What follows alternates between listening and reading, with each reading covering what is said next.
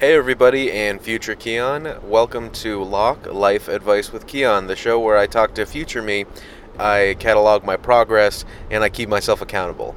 So let's jump right in. What I wanted to talk about today was creation, or creating something, creating content in general. Something that I find really important is just to make things and put it out there. A lot of the content that I consume is actually narrowly based on creating content and the different ways that people think about their creation of content. Like, I listen to certain podcasts that are motivational, or I watch some YouTube videos that are about creating content. But the thing that I realize that a lot of them center around is your standard of creating content is about, okay, well, if you do that, there are 7 hacks to make this video better, or the quick thing you can do to make whatever. All of those things that are kind of gimmicky, saying, hey, if you watch this, you'll know more about something that you're doing. The thing that I find interesting is that the creation of the content is what matters. It's predicated on the fact that you should be already creating content. You should already be working on something and making things. And if you're making those things, then it might be important to you to make them more effectively, or get more attention, or all of this stuff. But at the end of the day, you should be making stuff. That's why these videos exist, and that's why people want to watch them.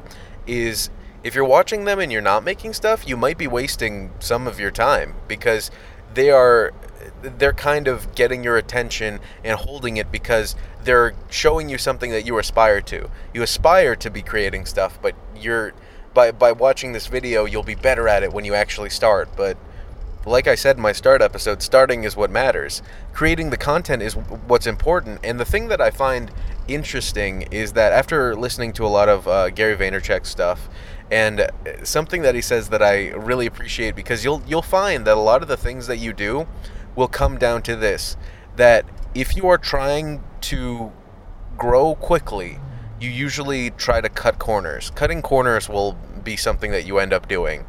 And that's the easiest way to kind of halt your progress, to make everything worse, honestly. 9 times out of 10, and he says this, that the only times you'll get scammed are when you try to game the system, when you try to do something or make something without having patience or giving it as much effort as it requires.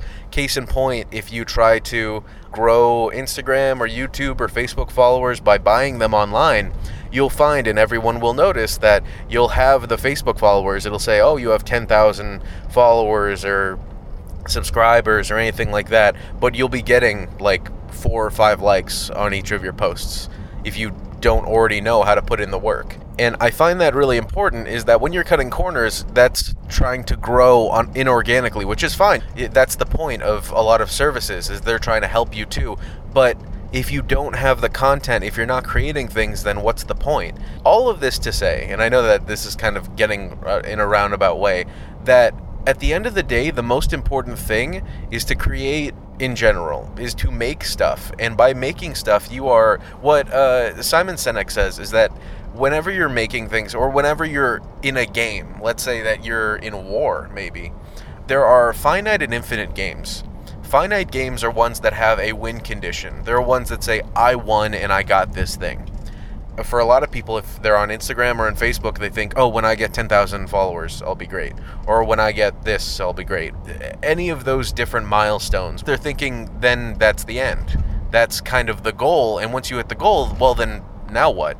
And then there are infinite games, which is, I'm going to keep doing this forever because I want to.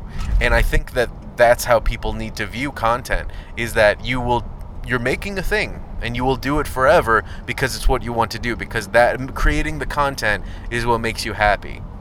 I know that I've gone in a roundabout kind of way talking about it, but that's the point, is that making the content and doing the creation process, if that makes you happy, then you've won. All the other things, all the finite game aspects of it melt away, because you will not get stuck in the, oh, well, if I pay $1,000 to this one person, they'll give me 10,000 followers, or whatever. Any of those different realities where you're trying to game the system will fall away, because that's not the point. Having however many subscribers isn't the point. Having however many followers isn't the point. any of those kind of things, they don't particularly matter because making the content is what matters.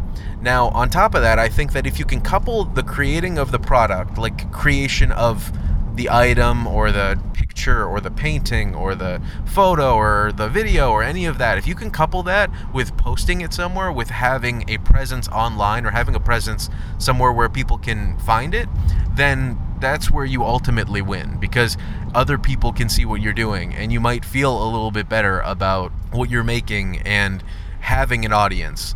One thing that I really loved is I wrote a book at one point, and this isn't a humble brag. It was just something that I did. At the end of the day, it was something anybody could have done. But when I wrote the book, I'd written a lot of essays for school and stuff, and in my school it was required to write a bunch, like a lot of essays. And so after doing that and like writing a book that was probably, I think at the end of the day it was probably like 20,000 words, somewhere between 10 and 20,000 words.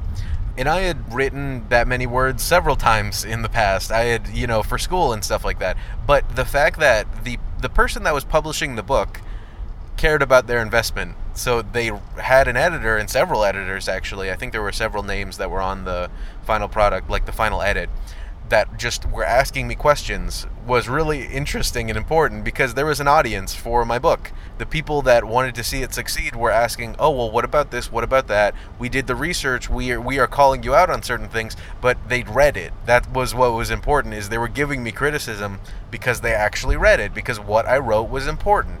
And that's what happens when you cultivate an audience on something that you enjoy, is that when you enjoy something, then people that are in your audience are either going to cheer you on, or they might give you advice that might be really useful at the end of the day. And I think that the two things that are important are creating the content and then just sharing it, putting it out in the world, putting out that energy. And I'm not a particularly spiritual or religious person, but I do believe in energy, that you get back the energy that you put in. And so by creating something that you really love, you're putting the energy into that, and then when you put it online, you're sending that energy out to people, and they can either harness it, they can enjoy it, or they can't, and they'll leave it alone. But at the end of the day, whatever energy they give back can ultimately feel really good, and it can help spur you on to make more things and keep creating.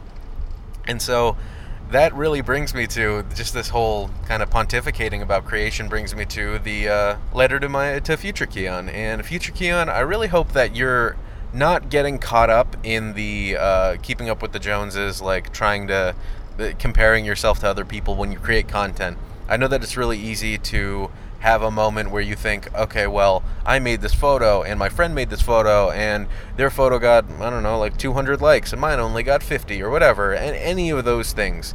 That really shouldn't be what matters. What should be what matters is that you are creating content you like to create, that making it is what feels good, that you've made something and you're working on something that you enjoy. And if people like it, if people don't, that shouldn't particularly matter, because the act of making it is what fulfills you, not just thinking about, oh, well, when I make this, it needs to get this many subscribers, this many followers needs to come of it, all of those kind of things.